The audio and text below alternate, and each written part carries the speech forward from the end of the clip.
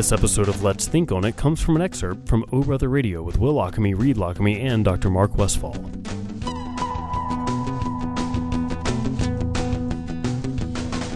Man, I am psyched about this topic tonight. I just think it's so interesting. Isn't it? Yeah. It is. I can't believe we haven't covered it. It came up to me, I'm like, why haven't I covered that one yet? Yeah. It's like a no-brainer. And I want to say it correctly. So it's dissociative identity disorder, which, normies like me call multiple personality disorder. So I titled it, sent it to you. I said, we're going to talk about multiple personality disorder. And you've already see, more than the average bear, that it goes by a different moniker now. Yeah. Why is that? Why can't we call it multiple personality disorder? Most people still do. I think and we'll get into it as we understand more about it scientifically, we're understanding the psychology behind it, and so I think the new name maybe gets us away from stereotypes more than anything. Right. Negative associations and misunderstandings. Right. And so kind of moves it to what really is going on. The dissociation piece is really key, and so as I typically like to do, I like to start with defining the topic. So. Dissociate. Mm-hmm. I looked up the word sociate, S-O-C-I-A-T-E. You don't hear that very often. You don't hear that very often. And when you look it up, it says archaic. That's what I hear. We don't use it anymore. But associate can be a noun or a verb, but the verb meaning, which is really what we're using in the term of dissociate, means companion or to bring together. Companion is noun, but to bring together. Like social, the same root there. Mm-hmm. Mm-hmm. Yeah. And then associate is merging together, blending. Mm-hmm.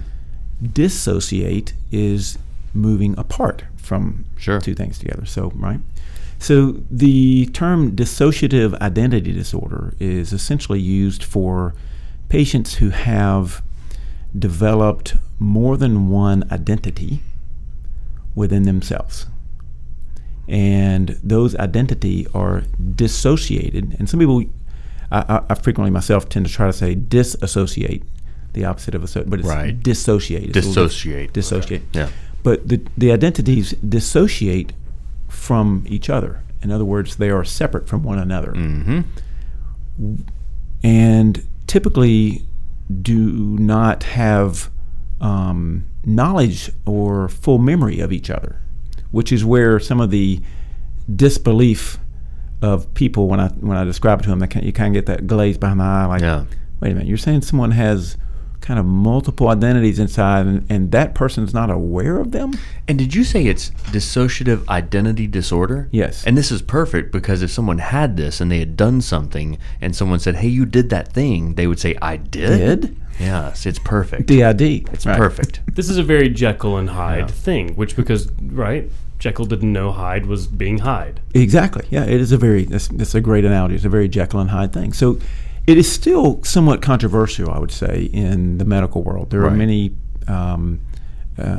people who doubt the full existence or the possibility that someone can have multiple identities that they're not really fully aware of. Because it is a convenient excuse. If someone says, hey, you murdered those people, and for you to say, what? I didn't have... That wasn't me. That was me. That was someone else who took over, right? Yeah, right. So now there's another condition and I think I heard you on the intro to the Manalgo talk about. There's another mental condition that occasionally gets confused with this for good reason. Schizophrenia. Right. And schizophrenia, the word schizophrenia literally means... Schizo means split. Phrenia is brain or cranium. Split brain. So you're like, wait, split brain, split personality, multiple personality, what's going on here? But two very different conditions. Some overlap because they both can report voices in their head. Right. But that's where there's overlap. There's a lot of where they don't overlap. And with schizophrenia, the person is themselves. They're just being plagued by these other things as opposed to like switching into different personalities. Is very that well put? Yeah. Okay. So in schizophrenia, it's a disorder of thought and perception, and so they have false memories. Well, no, that's not schizophrenia. That would be more false memory. We'll put that on a shelf here. That's something separate. That may be another psychotic schizophrenia. No, I thought that so was psychotic is So psychotic symptoms. Psychosis is when you're having psychotic symptoms like hearing voices or having delusions, which is a fixed false belief. So people with schizophrenia have psychosis. And so they have auditory hallucinations or visual hallucinations, and they'll have delusions, which is a fixed false belief. And these are typically very ego-dystonic. In other words, it's very unpleasant to the person. And it's chronic. And they would love to switch out of it, but they can't. Right. So it's chronic, and it's typically a deteriorative course for the person. Yeah. They become less functioning, and it typically has its onset in the late teens, early 20s. And it's felt to be partly due to when the brain finally finishes maturing, there's some final maturational process that seems to go awry, and people develop these misperceptions in thinking. Yeah. Dissociative identity disorder is very different in that it typically has its onset earlier, or at least it's the core ingredients for it typically occur earlier in life. It's felt to be predominantly due to severe trauma. Okay, so this could be, and basically I'm thrilled that we're talking about this because my wife and I are currently watching the newest season of Bates Motel. And this is perfect for Norman Bates because he has this very traumatic childhood, and the television series does a phenomenal job of kind of exploring the complexities of that. And then, of course, he becomes this kind of I am me or I am my mother, and I'm unaware of when I black out what's happening under my mother's control. Yeah. So that movie comes up frequently if you search for movies with DID or multiple personality. That's one of the ones that pops out. Sure. Have you seen the television series? I think not. A&E does it, and 4 or 5 seasons now. And it, when I hear about a television series based on a film, I always think, oh, why are they doing this? Is phenomenal. Really well done. It's really well done. That really sounds good. like a good one to catch. Yeah, you'd enjoy it. So while we're on TV stuff, there's a interesting kind of documentary called The Woman with 15 Personalities. Oh. It's about a 45-minute film. It is an interview with someone who actually has dissociative identity disorder, and their psychiatrist is kind of facilitating the interview. It's pretty well done, and it gives you kind of a sense of how it is talking with someone who has dissociative identity disorder. Let's take a quick break. All right, sure. When we come back, we'll dive into this and see what is happening in the brain, or possibly what's happening in the brain. So let's go into what dissociation is. Okay. Did you guys realize that you have dissociated From in your life? What does that mean? From our past You selves? have had a dissociative episode from your current, present experience. Have you been hypnotizing us? How do you know this? What is? Yeah. Have you ever been driving down the road and gone a mile or two or more? Yes. And like, man, I don't remember driving the last 10 miles. Who did I run over? Yeah. Have you ever had that experience? Yes, I yeah. swear I'm not sure that Where you just blank out a little bit. Okay. I'm sure Will's I have. an exception. Yeah. No, I'm just Reed, trying you've to had it. Right. think No, of that's it. okay, Will. I'm going to read. That's all right. I'm going to the one that's had it. Okay. This happens on the interstate when you're Sure. going for long, long you just stretches. Like, well, I don't remember. I Right. wasn't paying attention. Yeah. Okay, Will, maybe you've been in a conversation and someone's been talking and carrying on, and you realize you have not paid Oh, yeah. attention to what they're doing. That's my MO. Yeah. Okay. Okay. All right. So you've gone somewhere else in your brain, right? While your brain was still doing something. And that is dissociating. You're dissociating Okay. to some degree. Yeah. What I like to do is help people find an experience that they can relate to, and then extrapolate that to something that they don't understand. So is this Does that make similar? sense? So in helping people understand what dissociation is, I like to try to find something they might can relate to. Right. And then take it to a degree. Okay. Have them mentally, okay, if you extrapolate that, so we're going to get there. Right.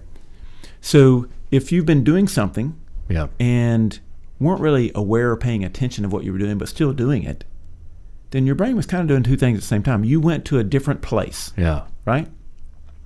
So that is a minor experience of dissociating from your present experience. Yeah. So think about it this way. You guys have heard a example of someone who dissociated from a much larger degree. Right. You had a guest on your show. Oh, yes, we did. Yes, you did. Where am I going we with this did. one? With Anthony Ray Hinton, right? Anthony Ray Yeah. Hinton. Mhm. Yeah. Oh, right. Right? Okay, so Anthony Ray Hinton. Whose book is out now, by the way. His book is out. The I Sun brought Does it with Shine. me. Oh, good. Yeah. So Anthony Ray Hinton, tell the viewers a little bit. He was this guy that was on death row, right? Yeah, for almost 30 years on death row. He was exonerated by all accounts. You can go back and read through the trial transcripts. I mean, he did not commit this crime. He didn't do it. There is no evidence that he did it. And at one point, we asked him, how did he deal with solitary and death row for that long? Mm-hmm. And he had this crazy story, which is what most listeners still bring up to me, that he was able to, all of a sudden he became friends with the Queen of England. He married Halle Berry. They lived on the beach. Mm-hmm. He cheated on her with Rihanna at some point. Is that right? Yeah, pretty sure. So anyway, it was just this separate life. And he said that like the guards would come talk to him and whatever, and he wasn't there. He was on a beach somewhere. Yeah, I mean, in his book, he's got a few pages talking about the title of the chapter is The Queen of England. And he talks about this. And I encourage people, the book is called The Sun Does Shine, Anthony Ray Hinton. Yeah. Totally encourage you to read it. But in this chapter, he talks about essentially how he was dissociating. He didn't use the word, but that's exactly what he was doing. Yeah. He was somewhere else. And he talks about how it was a Wednesday, and then he got awoken by the guards. He was in the middle of this, I say awoken, really alerted, disturbed from his dissociative episode by the guards, by the real guards. He, in his dissociative episode, they were the guards of guarding the Queen, and she said, "Oh, excuse me." And so then he's like, they said, "You got a visitor." And he goes, "What do you mean? It's not Friday. It's Wednesday. Friday's visitor day." And they're like, "Dude, what are you talking about? You've been out of it for a couple of days, man. What, you want to see your visitor or not?"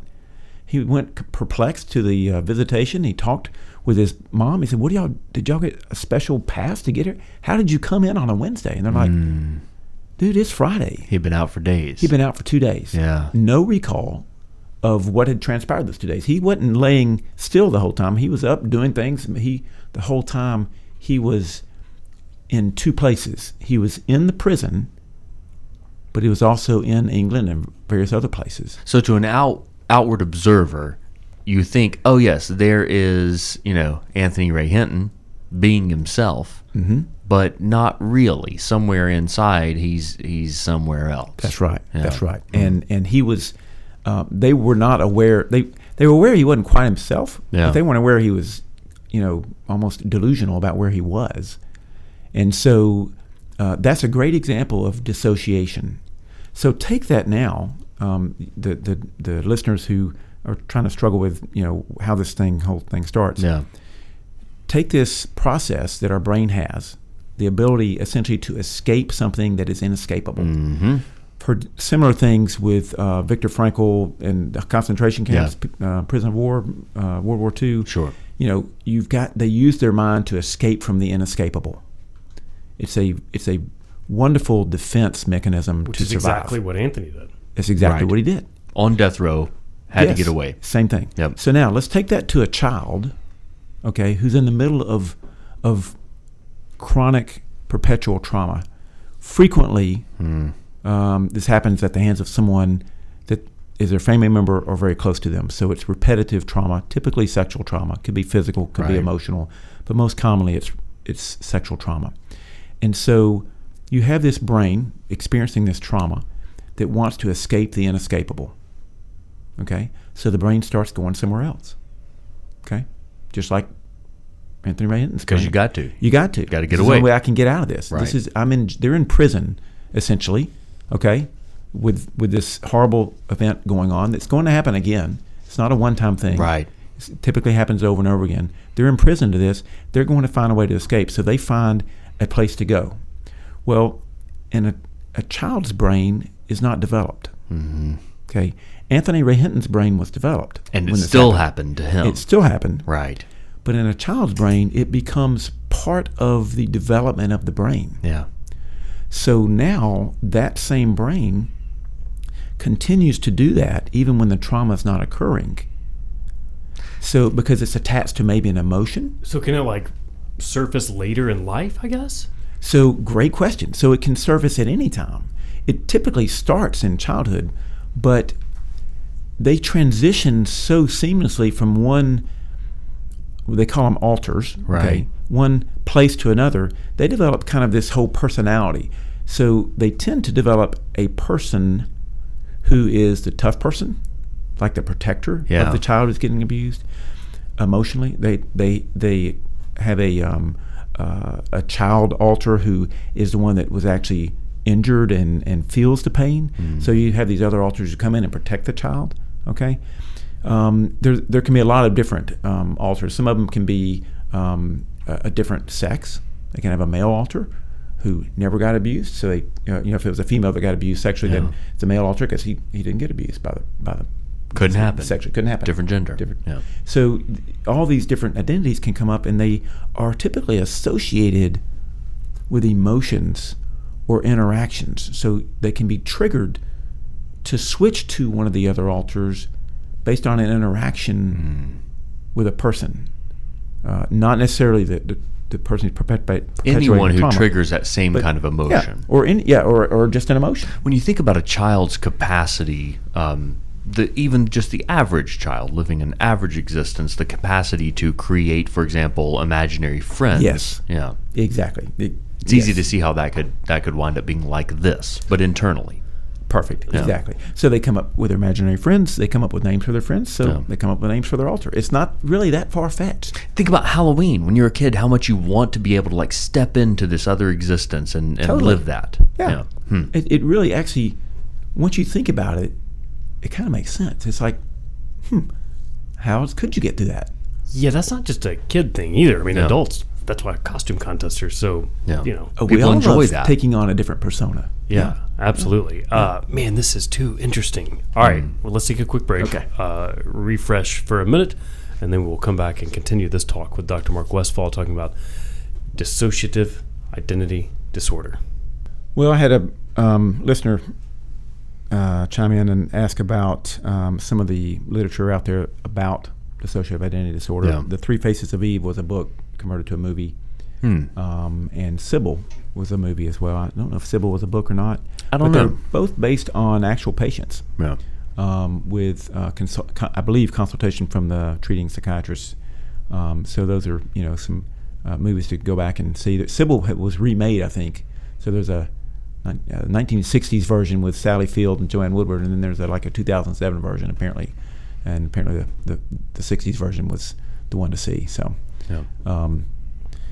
so I have just to throw that out there. Yeah, I have another listener who has written in and said, "Hey, weren't there an extra large number of diagnoses of DID during the Satanic Panic during the 80s and 90s? Is there any correlation?"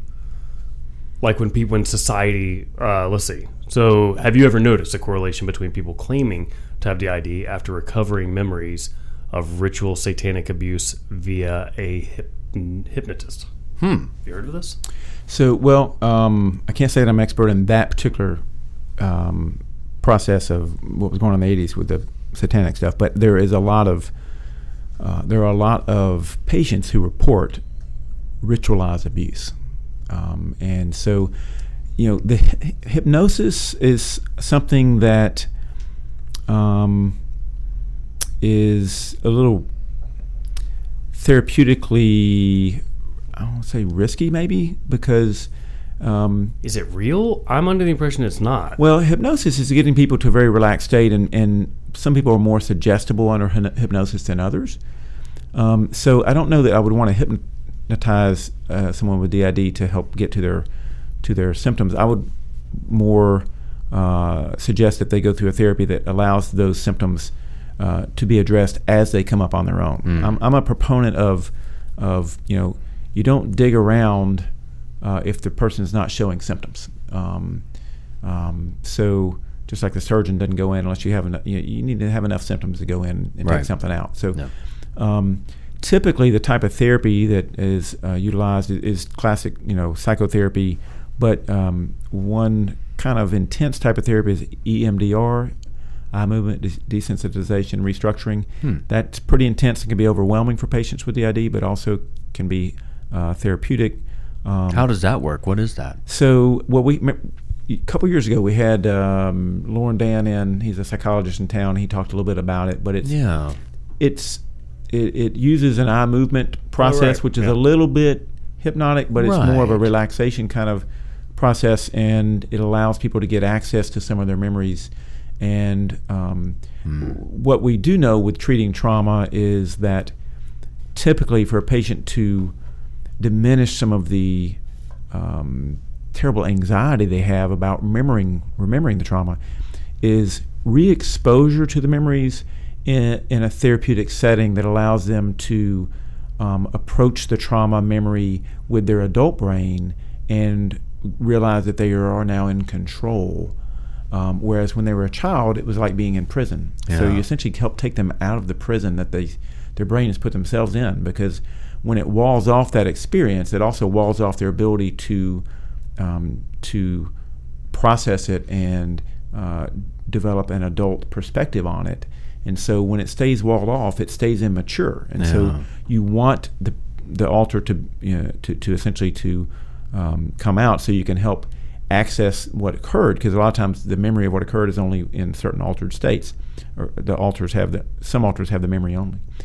And so ultimately the ideal therapy is to reintegrate the host, which is typically the person as they typically present to others is called the host. And then you want to integrate the host with the alters, which is essentially breaking down the barriers between the different memories, the different walls. Associating it all back together. Reassociating. That's exactly right. So I can remember in training, when I was, this was 30 years ago, the first patient I'd ever seen that had symptoms of what was then called multiple personality disorder, and one of the attendings was interviewing, and I expected, to come in and have, you think multiple personality, they're going to come in, it's going to be noticeable, right? Two different people are going to walk in. Oh, that person's, Millie, and that person is Earl. Okay, clear, two personalities. So it can be amazingly subtle. It's not something that is typically very outward. It's not something they're doing. I'll be able to say, well, there's, doing it for attention. I can't tell you how many times I've heard that. And typically it's something that's secretive. Often they're not aware of it, but even once they are aware of it, they're secretive about it. And so it's a very subtle change. And I can remember being in an interview, the attending was interviewing one of our patients. We were first-year residents, just green as green. And we had patients at a county hospital, inpatient, and one of them, the attending came over to interview in front of us so we could learn, right? So he's talking to her and just having a conversation, and suddenly he says, "What's your name?" Well, she'd already given his name at the start. Well, she gave him the name of a child, and he said, "How old are you?" She said, "Like 5," and I'm like, "What? How did he know that? How did he know that?" And, well, that's what I asked him after. So he continued with the interview. We got through, and I said, "How did you know that? How did you know to ask that question right then?" And he said he had done a lot of work with dissociative disorders, and he said there was just a subtle change in her countenance, and her voice elevated a couple of octaves. Her answer was just kind of a high-pitched yes, because she wasn't really talking a lot. And she said kind of a yes, and it was just kind of a little off pitch, higher pitch, and he went with it, and sure enough, she was talking with a child's voice. So it may not be like an actual change in appearance for the person and their mannerisms like that, but is it like a light switch? Does it happen in an instant? Great wordage. Yes, it is like a light switch. It can happen in an instant, and it will go away in an instant, depending on based on those emotional triggers. Yes, exactly. Yep, it can be an emotional trigger. It can come on, and then it can go away just as quickly as it came on. Sometimes it can take over for days. Sometimes just for a few minutes.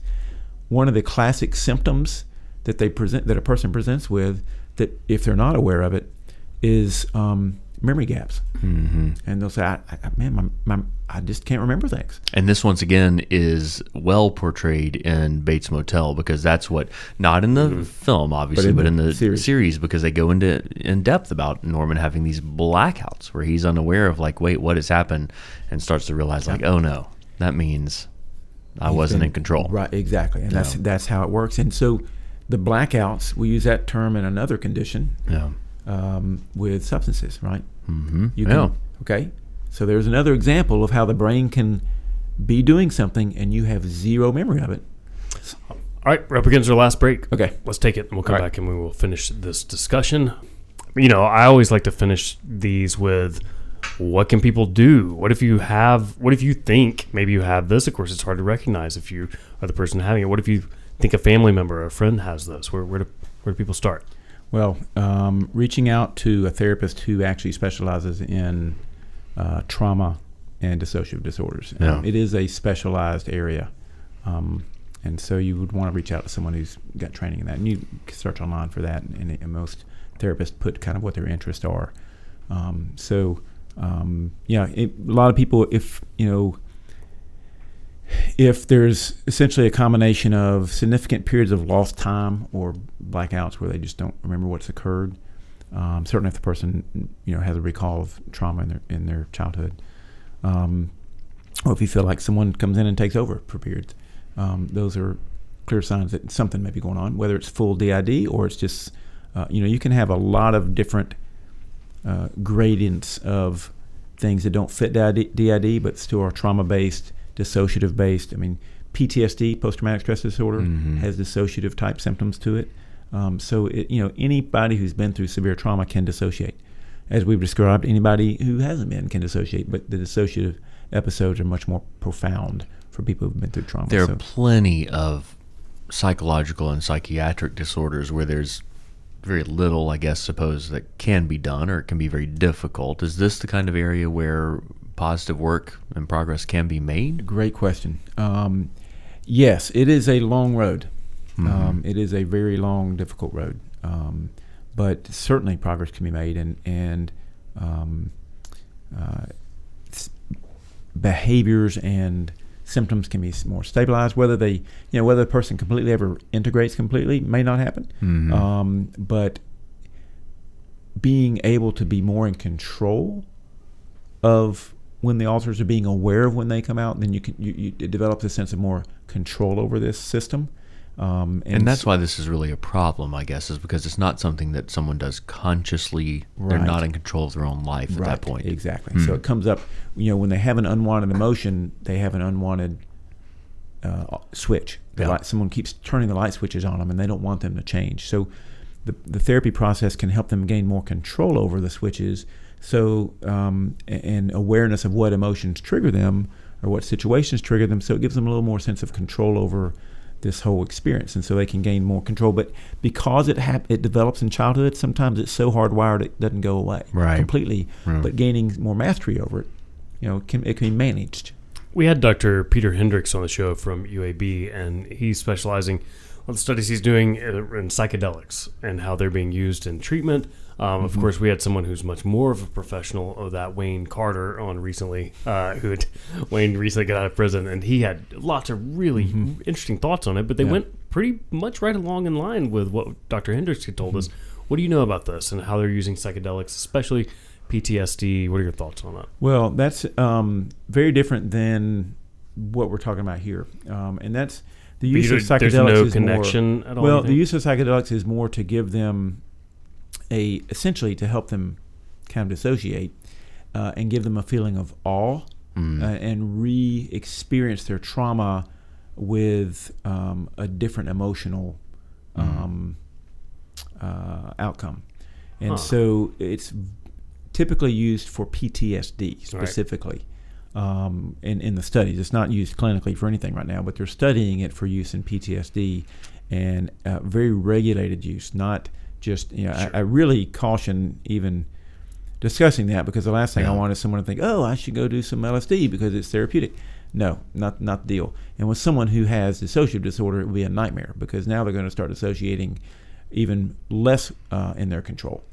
So, but someone with PTSD, what they do is they bring them into the clinic and they give them a very small dose to help essentially trigger some of the centers in their brain that give them a different reaction to the trauma. So you're microdosing. Yeah, really, it's a very different experience. So do not take that info and go out and start using it. There is you told me that yesterday.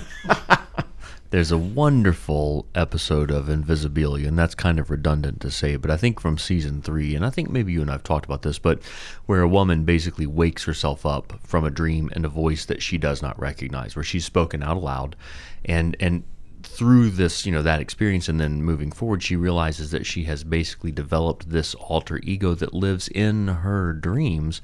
And through that process in her dreams, she relives this trauma that she had as a child. But this time, there's no physical impact. She's able to relive it, experience it, but doesn't have quite the same negative outcome. Right. Does that relate to this discussion we're having? I guess it sounds like whoever wrote that had some experience or knowledge or used some someone who did have some knowledge of this. Well, this was her personal account of the thing that had happened to her. This is a real... Oh, yeah, it's a document. Invisibilia, wonderful podcast. And so this is her talking about the... wow. Yeah. So, that would be interesting to delve into more and see what's going on in her life that created that. But that's a dissociative type But of only experience. in her dream life. So that was a little bit more of a manageable thing. It wasn't something that interfered with her daily. Right. Which is, dreams are another way we dissociate, right? Right. I mean, that's another example of how a common person can experience, being somebody different or doing something different. So you kind of bring that to the wakeful state, and right there you are. Again, it's terrifying. It's crazy. It's amazing what the brain can do.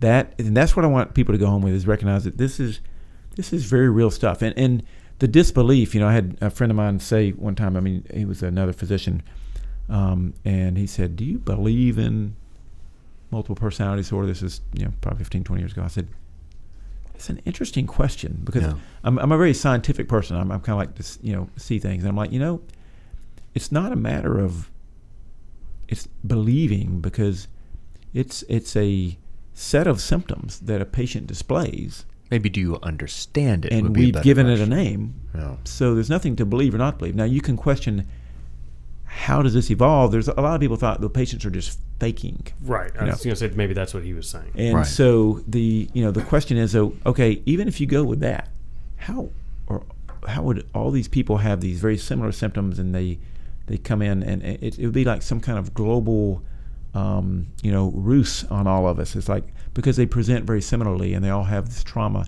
So once you really see it, the symptoms in front of you, it's very clear that it's not being faked. This is the person very distressed, that's going through a very difficult emotional state.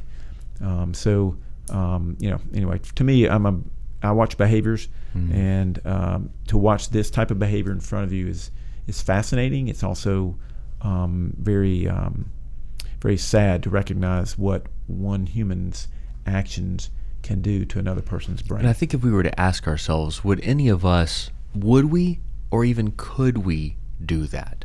I can't imagine an existence in which I would say, oh, right now I'm going to start pretending to be someone else. Right. So the idea that people are just doing this to avoid responsibility or faking it, I couldn't do that. Well, here's the other thing is, they typically hide it. Yeah. It's not like they come in and present. Right. It typically occurs for years. Yeah. It's very secretive. So again, what's the gain? It usually is something they don't want people to know, not something they want people to know. No. Great stuff as always, Dr. Mark Westfall. Again, go back. You can hear this. It's usually published a couple of days after we do this under the podcast Let's Think on It. To listen to Dr. Mark Westfall live, check out Oh Brother Radio on Birmingham Mountain Radio, 107.3 FM in Birmingham, 97.5 in Tuscaloosa, at bhammountainradio.com, or on the free BMR app. Join in with your questions and comments on Twitter at Lockamy Brothers.